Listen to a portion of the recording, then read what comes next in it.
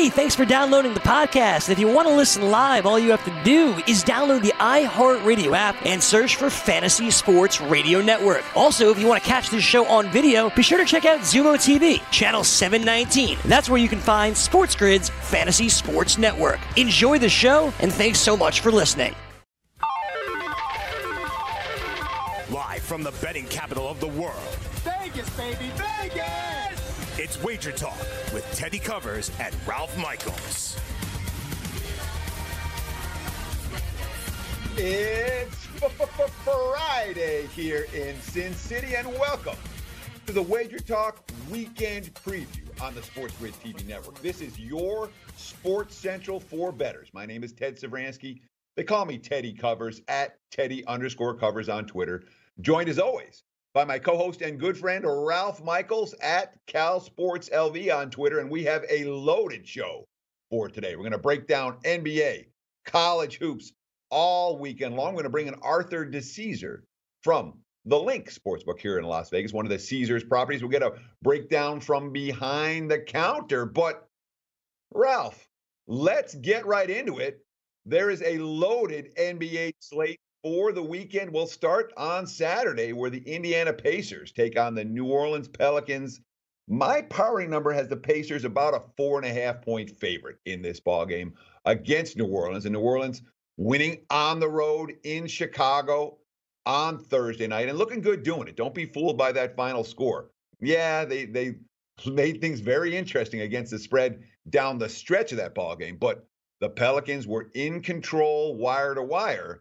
And they'll be facing a Pacers team that's on the second night of back-to-backs off a big game on ESPN against the Raptors on Friday.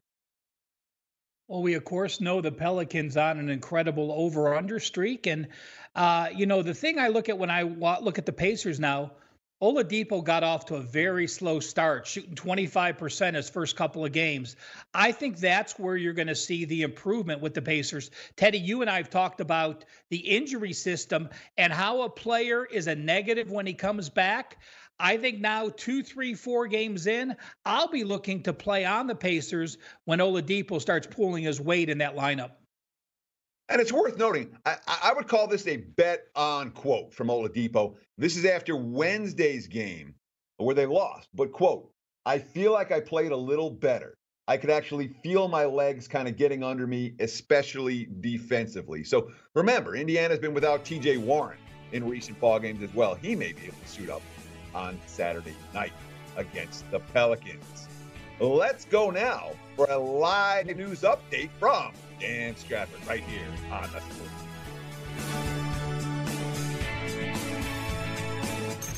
Sports Grid News Update.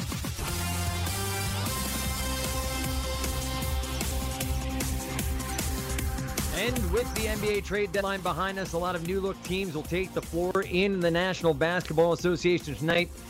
The Boston Celtics stood pat at the deadline, but will look a tad different when they get Kemba Walker back after a few games out with a knee injury. Jaylen Brown and Gordon Hayward have already been ruled out for the Boston Celtics. The Miami Heat did pick up 3 new players from the Memphis Grizzlies: Jay Crowder, Andre Iguodala, and Solomon Hill, but will most likely be without Jimmy Butler Friday night.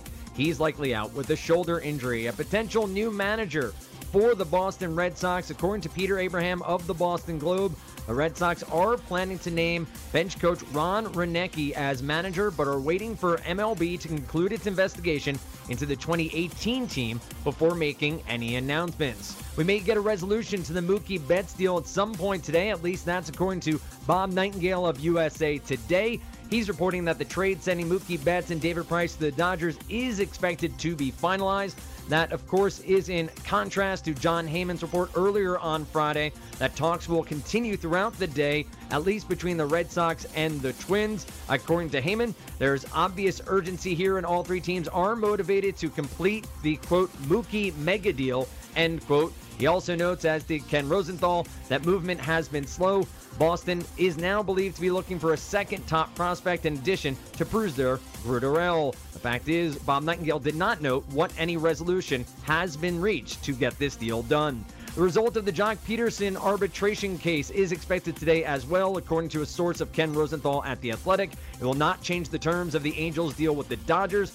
Peterson asked for $9.5 million. LA responded with $7.75 million. The trade is, though, contingent on Betts' blockbuster, which is not yet official, of course. And Robert Murray, formerly of The Athletic, is reporting that the Giants have interest in Yasiel Puig. Reports are also out that the Giants had signed Hunter Pence. I'm Dan Strapper, and this has been your Sports Grid News Update. Welcome back. Let's talk, Ralph, a little NBA trade deadline. Obviously, we're less than 24 hours removed from what we saw of the insanity of the NBA trade. Like every year, they're like, oh, nothing's going to happen this year. And then there's a flurry of draft day deals or trade deadline deals. When it comes to who actually got better versus who actually got worse, there's not a whole lot of teams that I bumped up in my power ratings based solely on what they did at the trade deadline. The one team that stood out to me, the Atlanta Hawks, who got a couple of centers that they desperately needed. Atlanta's not a playoff team. They're not a playoff contender. They're a lottery-bound foe. Yeah, I gave them a bump. Other than that, it's slim pickings. The most interesting thing in my mind of the whole trade deadline was the fact that the Pistons couldn't find buyers for Andre Drummond, and the buyer they found in Cleveland basically gave them nothing for an all-star. I don't think that makes the trade a whole lot better. Any opinions from you about the NBA trade deadline? Yeah, I mean, I love the Cavs pickup. Like you said, when you're just picking up a salary and you're getting an all-star person, and I believe he's leading the league in rebounding, it's a positive. I mean, Cavs a long way to go. My question to you that I thought, Teddy, you would say they improved themselves, and obviously it's a gray area, would be the Heat with Iguodala and Jay Crowder. Yeah, I definitely think Miami, when you look at what they gave up, which is very little, guys that weren't playing, and bringing in a couple of veterans, I'm with you. I do think that Miami got better. Does that make the Heat capable of beating Milwaukee in a 7-game series, or Toronto, or Boston? I'm not convinced that it does. So, yeah, I do think Miami got better, but I don't think Miami can win 2 playoff series, let alone 3, let alone 4, even with the additions they made. That's why I kind of, in terms of a power rating adjustment, a very limited one for me. Let's see what they do. And that's the way you talked about when it comes to players coming back from injuries, how we adjust. When it comes to players getting traded, how we adjust. This is how we adjust. Not much at first. Let the play on the court dictate the changes in your power ratings. And if you do it that way, sometimes this NBA actually is beatable. Let's talk the TV game on Saturday night. The Lakers and the Warriors, the best team in the NBA against the worst. My power rating number for this game has LA as 13.5-point road favorites if everybody plays. We don't know if everyone's going to play for the Lakers. And, of course, the Lakers coming off a subpar showing against the Rockets on Thursday night, a game in which their defensive intensity wasn't there, and frankly, their offensive execution was limited compared to where it has been. Sure, they were able to clean up in the low post against the Rockets, but they weren't able to get the ball into the low post again and again. And the Lakers didn't hit a whole lot of three-point shots in that ball game. The Warriors off a no-show game to close out their road trip in Brooklyn. That was a pretty ugly loss after winning the first 2 on that road trip. They return home here and face a team that's a whole lot better than they are. What do you do with games like this, Ralph? One of the best against one of the worst. You're likely to see a double-digit home dog in this contest. Absolutely. And, the interesting dynamic is this, Teddy. You and I are breaking down these games Friday. There are going to be NBA teams that play Friday, so it certainly can change the way we forecast a game. Now, this one with the Lakers playing Thursday, but that Thursday game changed my opinion quite a bit. Had LA beaten Houston and taken care of business and coming off 3 straight wins, I thought they might be lethargic going to Golden State, who they beat by, I believe, 26 points the last time they played. But now, coming off the loss to Houston with a day rest going to Golden State, I think we now have a focused Lakers squad where I would back the Lakers. So again, when we're talking through these games, there are certainly different dynamics. The next game I want to talk about, Teddy, is Toronto and Brooklyn. And, as I said, with those teams, the Raptors are coming off a situation where they are playing tonight. So Is there a situation where coming off a game at Indiana and coming home to Brooklyn, you like either side with what scenario? Oh, yeah. I've got a buy sign on the Nets right now. The markets have absolutely devalued Brooklyn since the Kyrie Irving injury. And without Kyrie Irving, look, they went 13-13 without him once. They played 500 ball. And they've certainly been a team that's capable of hanging tough without him again with this Kyrie absence. Toronto, third game in 4 nights. They're coming off a huge ESPN showdown against Indiana on Friday. This is not, in my opinion, a step-up game for the Raptors. And it's a Nets team that has shown a whole lot of buy sign of late. I'm interested in Brooklyn. Here again, my powering number on the game has Toronto -8. We'll see if it comes out in that range. If it does, I'll be looking at the Brooklyn side in this one. What are we doing with a team like Minnesota? 5 days off, 13 straight losses, 1-12 against the spread their last 13. They're facing the LA Clippers. So we talk about proactive versus reactive. All right. If you've been fading the T-Wolves during this stretch, good for you, man. You put a whole lot of money in your pocket because Minnesota's been god-awful. But now we've seen the chemistry change for the T-Wolves.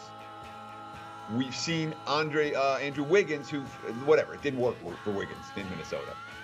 Now that he's gone, maybe D'Angelo Russell brings something to the table. I wouldn't be super inclined to bet against the T-Wolves in this one the way that I have pretty consistently of late. We've got college hoops breakdowns coming up next when Wager Talk continues. Stay on the grid. Want to light the lamp on DraftKings and FanDuel this NHL DFS season? Then join DailyRoto.com and learn from the best daily fantasy sports players. Get updated fantasy hockey projections for NHL DFS, line combinations, and build stacks for tournaments in the Daily Roto NHL DFS Lineup Optimizer. If you are playing daily fantasy hockey without using Daily Roto, you are doing it wrong. Enter the promo code ACTION for a 10% discount. That's promo code ACTION for a 10% discount.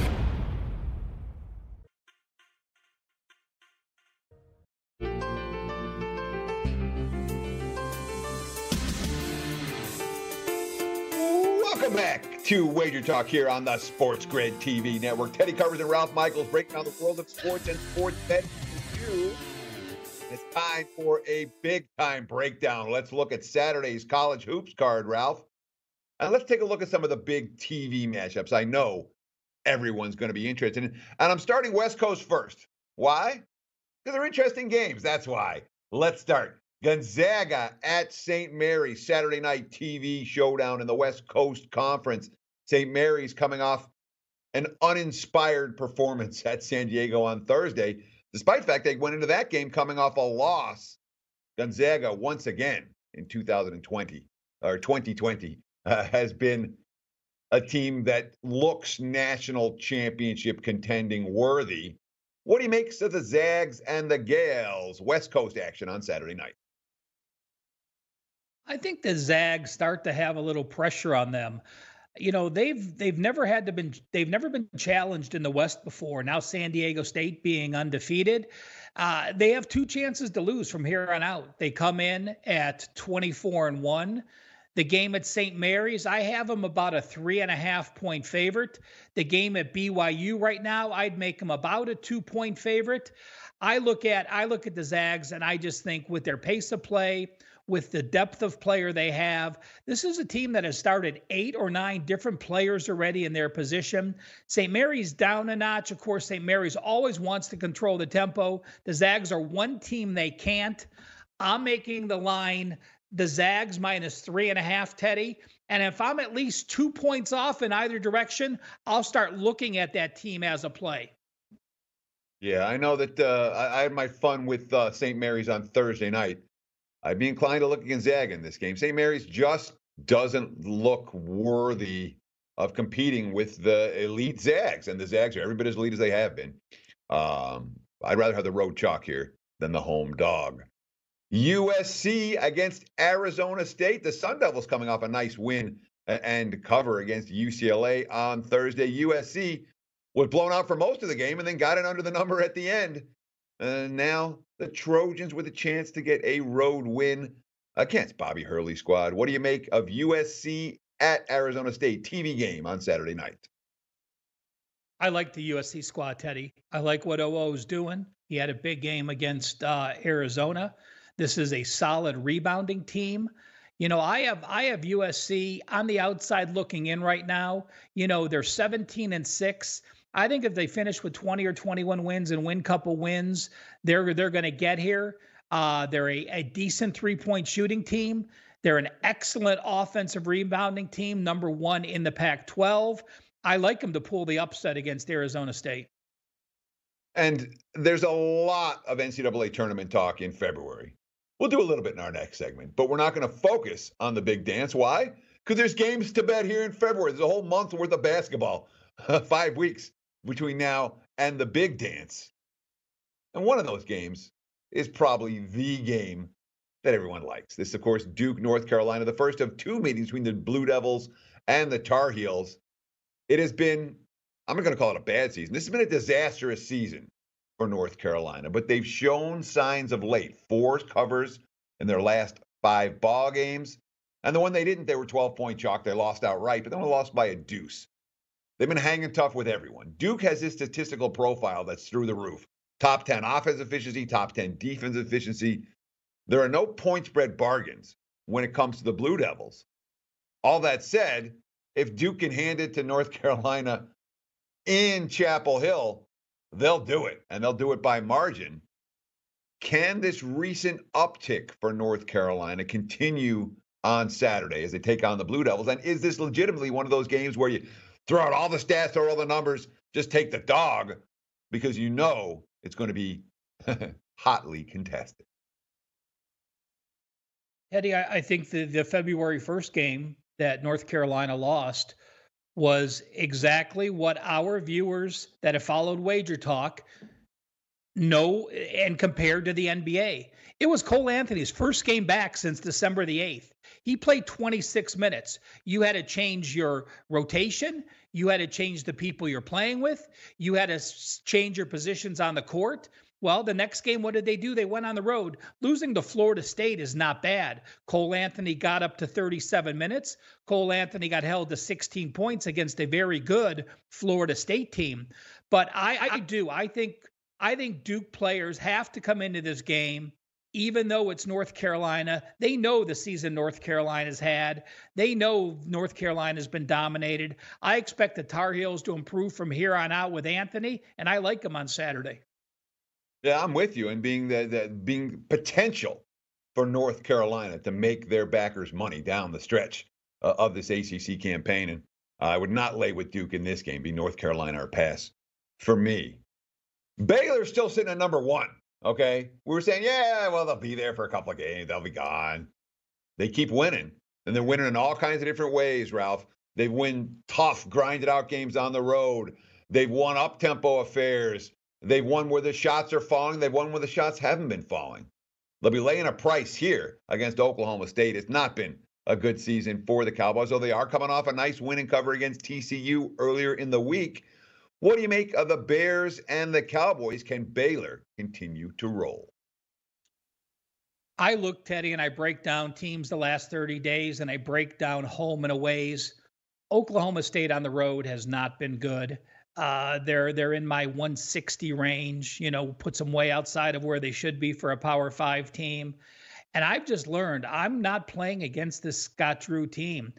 Laying, I would lay anything up to 12 with Baylor and feel comfortable. Now, I think the line's probably going to come 13 or 14.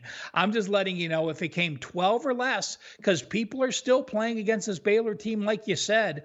They are an elite team. They play elite defense. They have 2 sophomore guards. Those sophomore guards are now playing like upperclassmen. If Devon Mitchell struggles at the point, they just move Jared Butler over to the point. Multiple guys can handle the ball. I see no weaknesses in this Baylor. Very reminiscent of last year's Texas Tech squad. I would lay it as a play minus 12 or less. Yeah, I don't disagree with the concept. I want Baylor on the road, though. I want them as short chalk or short dogs on the highway. They've proven to be so effective in that role on a consistent basis. And in my mind, to attack the Bears and to make money at this stage of the season with Baylor, I'd rather do it as short road chalk than bigger home chalk.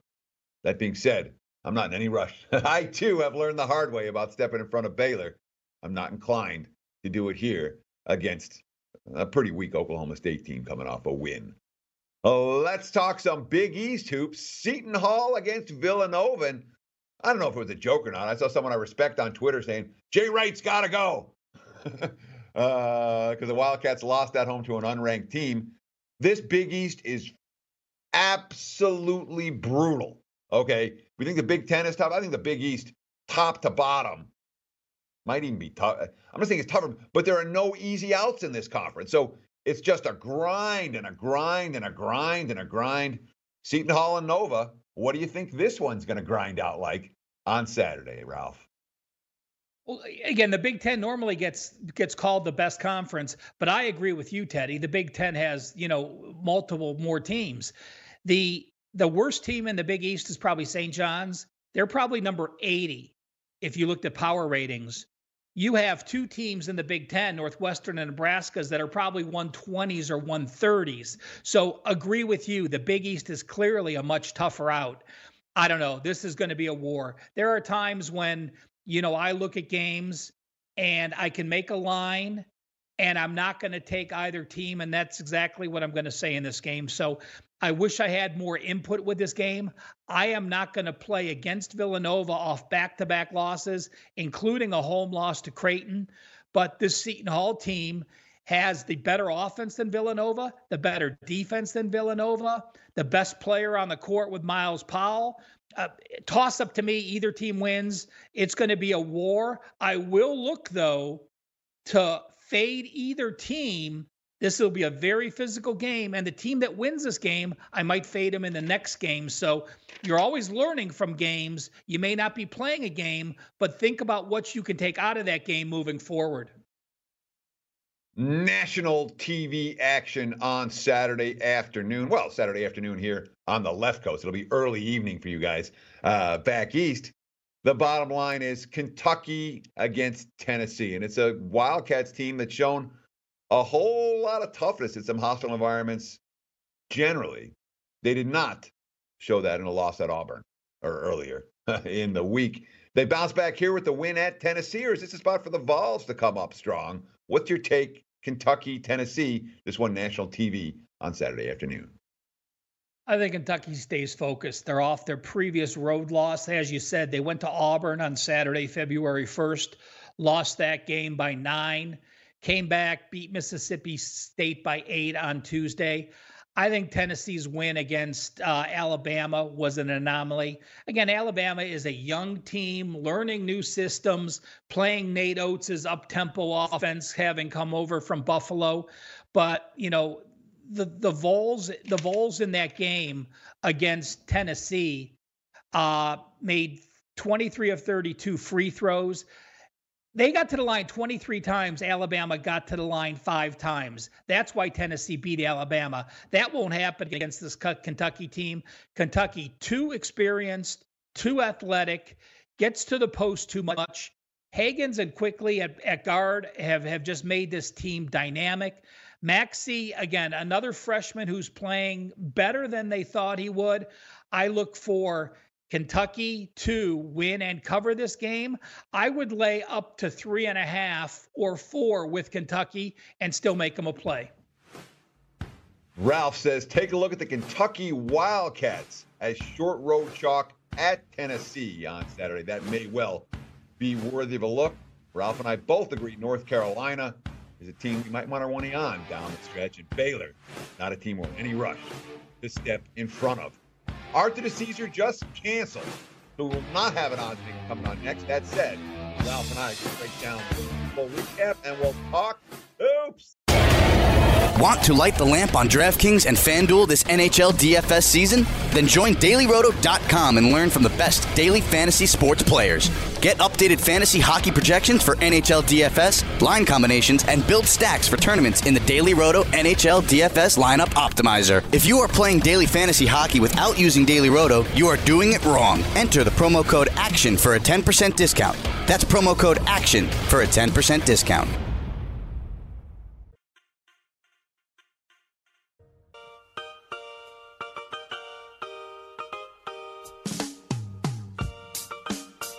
Welcome back to Wager Talk. Teddy Covers and Ralph Michaels. We're supposed to have Arthur DeCesar from Caesars Sportsbook on this segment. He just had something come up literally at the very last minute. He just texted me, said he cannot make it. So that means Ralph's going to have to answer all the questions I was going to ask Arthur DeCesar. We'll see how Ralph does. So Ralph, how'd you do in the Super Bowl?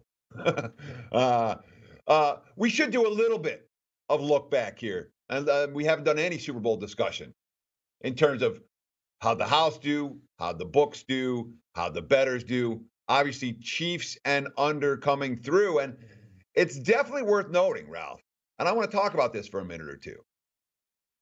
2 years in a row, Las Vegas has won on Super Bowl Sunday, while the books back east in Jersey and Pennsylvania have lost. And we're not talking little decision.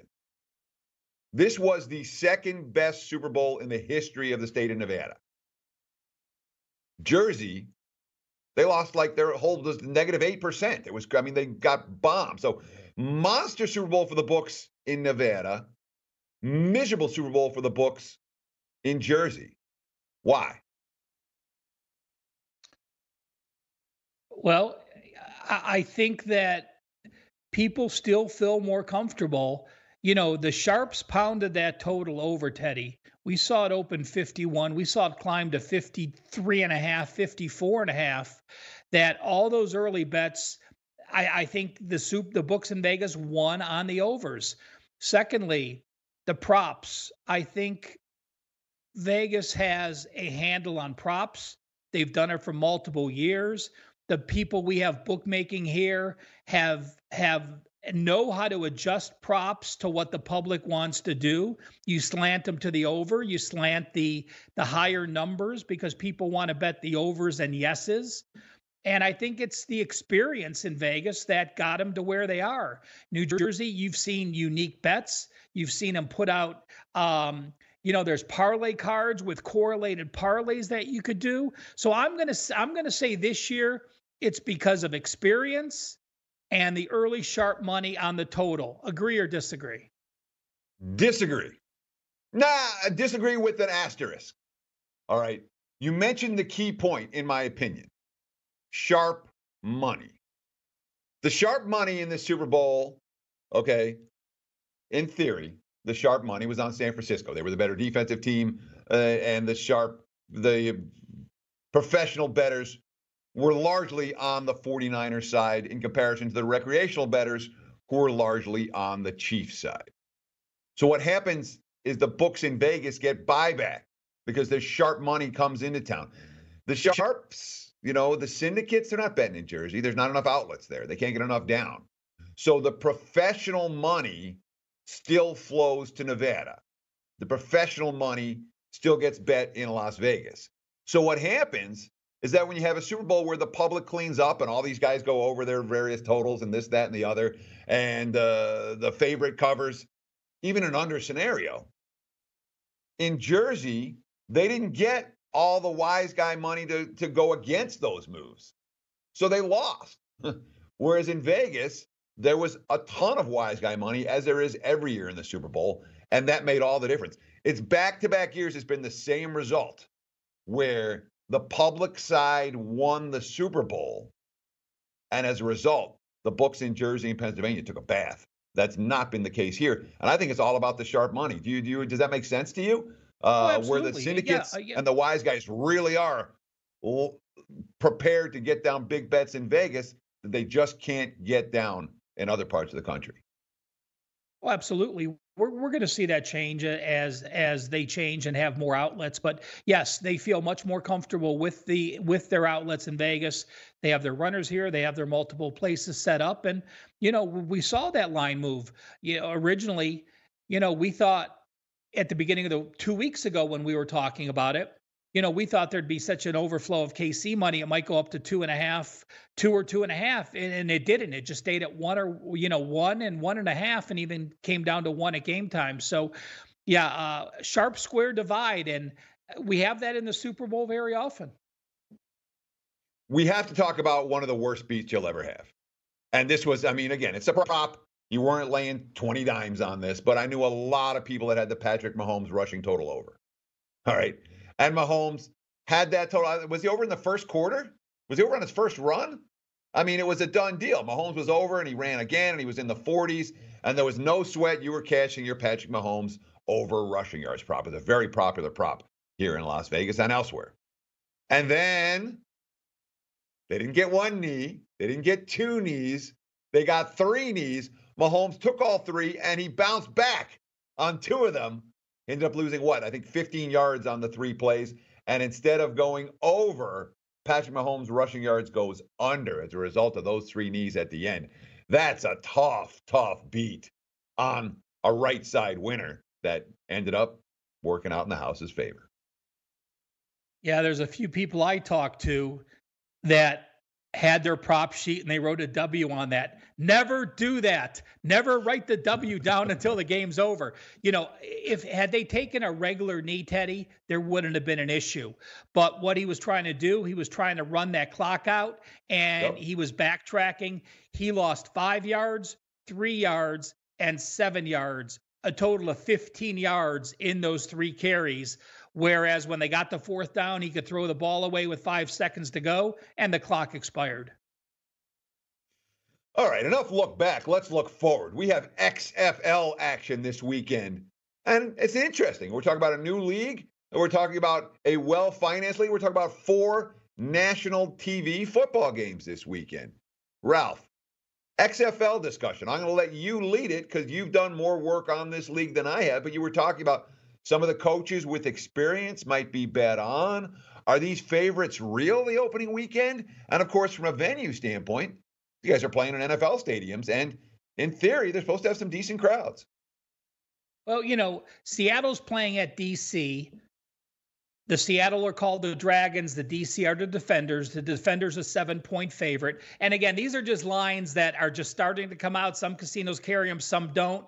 If there's interest, Teddy and I will be breaking them down every weekend. So that'll be up to you how much interest there is. The LA Wildcats are at the Houston Roughnecks. The Roughnecks are 5.5. Tampa Bay's at the New York Guardians. The Tampa Bay Vipers, a road favorite of 2.5. And the Seattle Battlehawks are at the Dallas Renegades. The Renegades -10.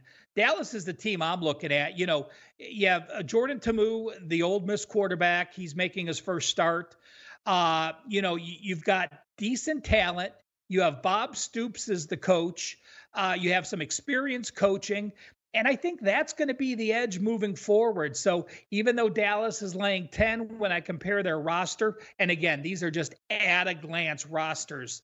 I will tell you Tampa Bay, obviously, to be a road favorite in week 1 is something that you have to look at. It's it's at MetLife Stadium.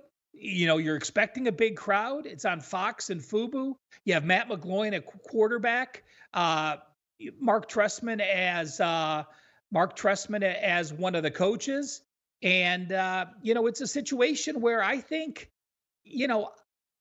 I don't believe in that road favorite role, but I do believe in Mark Trestman. I think he's going to have some experience play calling things to use with a quarterback that can do well. So that's a situation where I'm afraid to lay the points, but I think they deserve it. The LA Wildcats at the Houston Roughnecks. Roughnecks, again, 5.5. LA, to me, seems like the better team. It's a situation where we have Winston Moss is the LA Wildcats head coach. He, of course, was a linebacker for the Saints.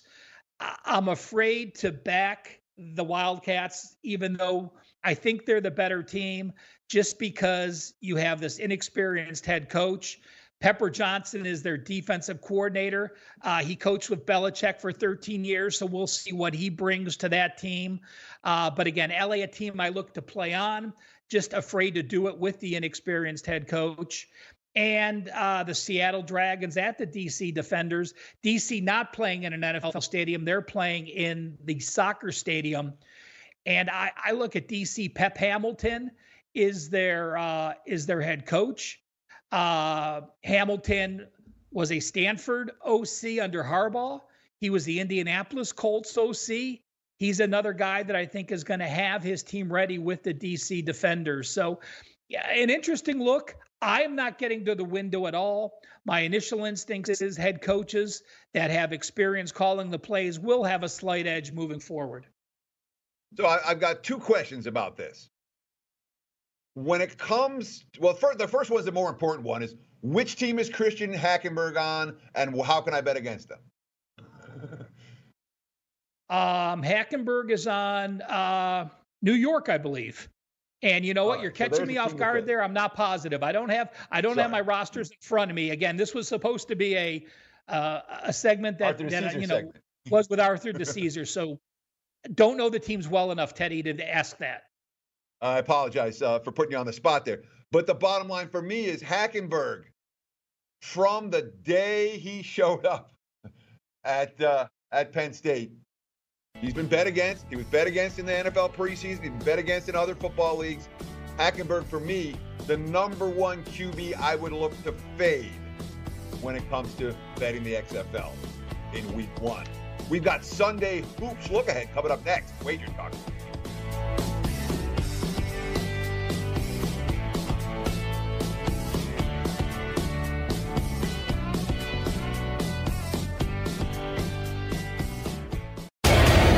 Want to light the lamp on DraftKings and FanDuel this NHL DFS season? Then join DailyRoto.com and learn from the best daily fantasy sports players. Get updated fantasy hockey projections for NHL DFS, line combinations, and build stacks for tournaments in the Daily Roto NHL DFS Lineup Optimizer. If you are playing daily fantasy hockey without using Daily Roto, you are doing it wrong. Enter the promo code ACTION for a 10% discount. That's promo code ACTION for a 10% discount.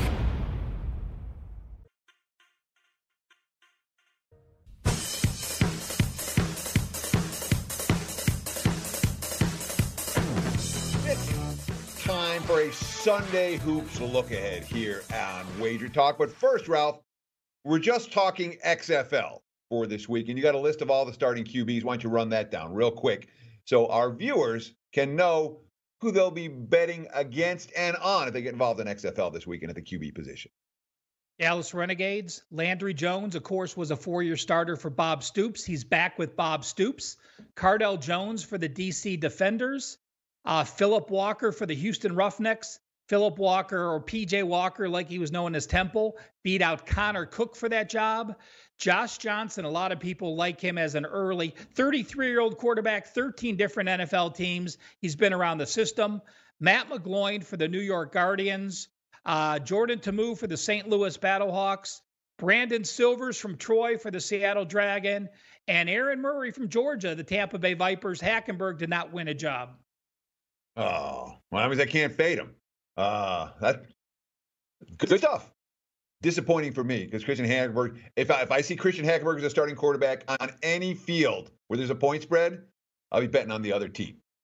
All that said, we talk a lot about the QBs, and certainly that Landry Jones in Dallas makes sense with his college coach and a guy who's been in the NFL and performed in the NFL. But offensive lines are going to make a big difference in this game. And that's one area where I'm not confident with any recommendations at this stage. That's a watch and learn when it comes to the offensive lines this weekend. Let's talk a little college hoops for Sunday. And boy, what's going on in Wisconsin? That's maybe question number one, Ralph, because when you talk about stable programs, the Badgers have been about as stable as it gets for the last 25 years. Competitive every year, in the tournament every year, capable of going on a run to the Elite Eight or the Final Four every so often. This year, it feels like, with everything that's going on both on and off the court, that things are coming a little bit unglued in Wisconsin right now. The rotations in shreds with players leaving the team. And, of course, they've got Ohio State coming to town. The Buckeyes coming off an impressive road win where they made the plays down the stretch in Ann Arbor against the Wolverines. Can Ohio State do it again in Madison against a Badgers team that is positively reeling right now? Or is this a bounce-back spot for Wisconsin at home against a team that in Ohio State that has enormous talent, but the execution comes and goes? Eddie, I'm going to argue reeling a little bit for Wisconsin. Yes, they come in 13-10. In the Big Ten, they're 6-6.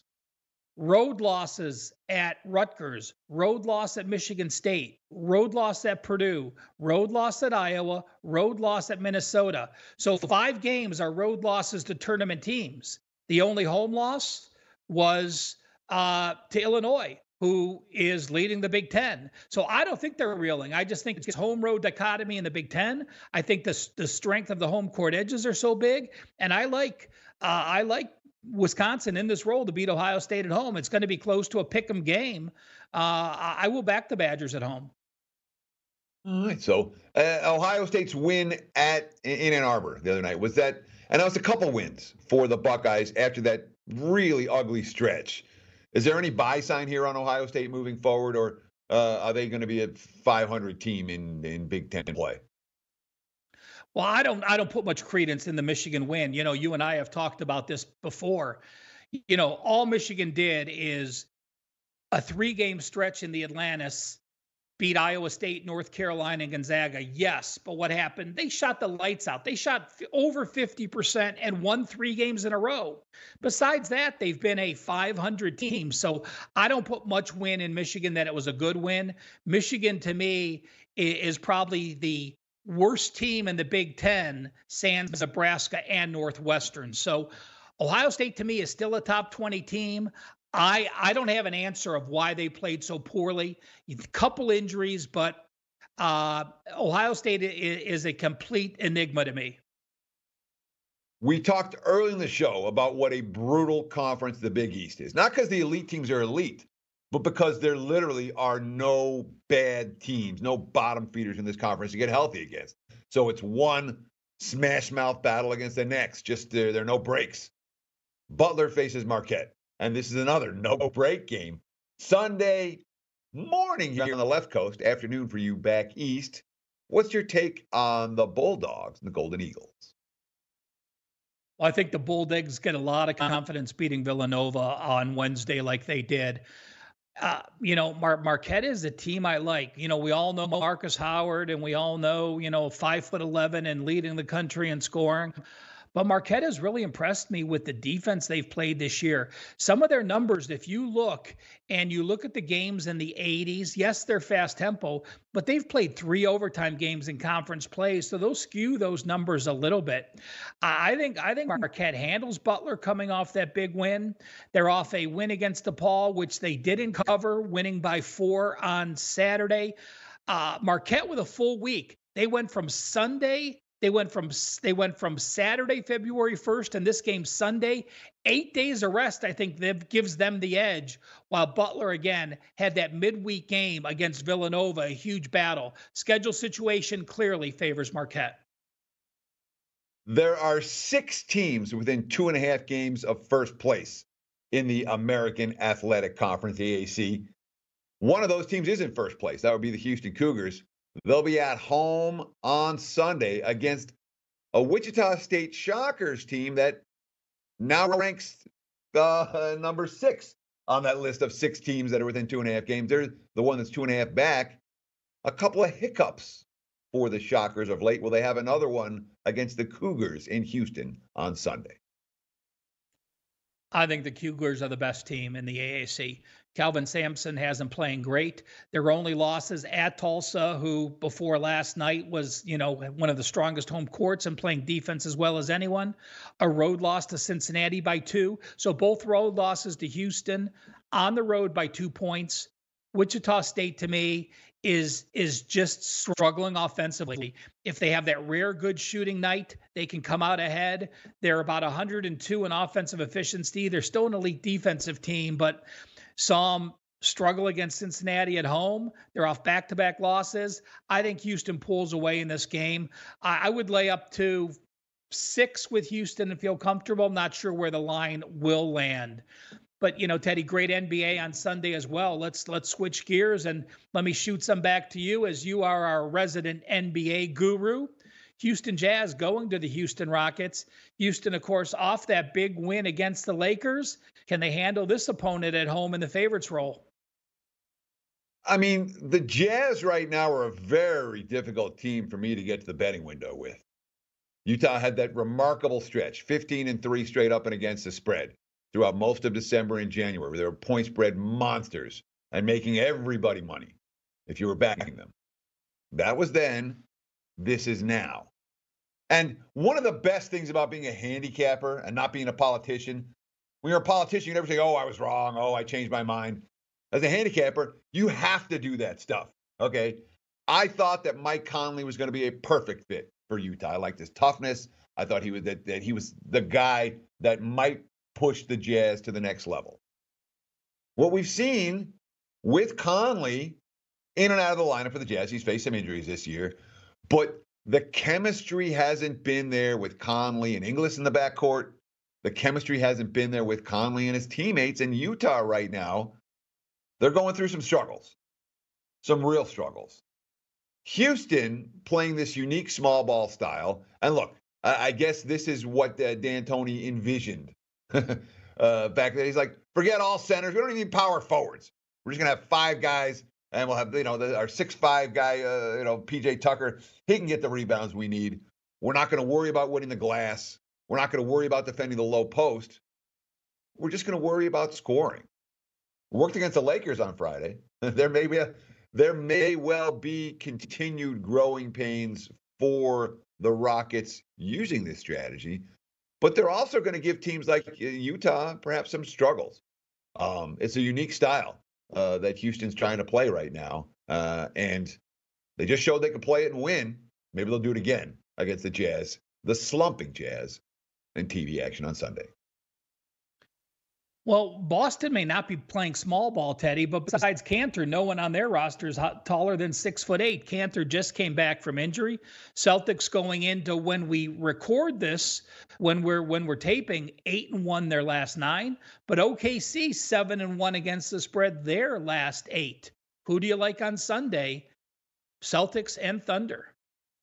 I mean, the Celtics are riddled with injuries right now, and I mean, they could be missing as many as 4 starters in this contest. It looks, whether Brown or Kemba or Tatum play, this is one of those games where you absolutely need to be looking at the injury wire on Sunday morning to figure out who's in and who's out. I will say this, post-trade deadline, OKC's done nothing but cover spreads as dogs all year long. This has been their role.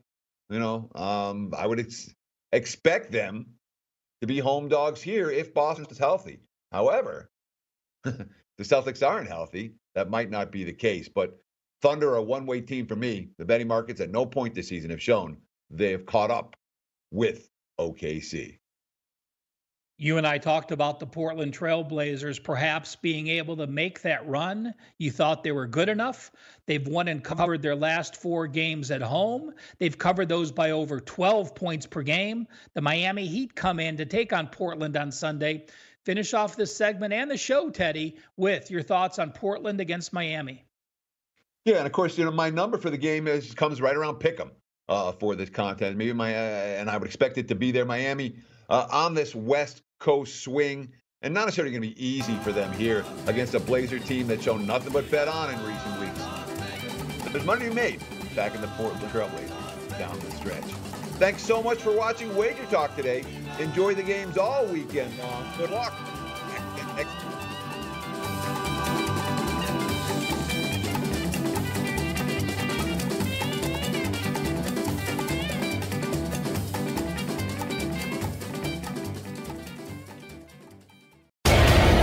Want to light the lamp on DraftKings and FanDuel this NHL DFS season? Then join DailyRoto.com and learn from the best daily fantasy sports players.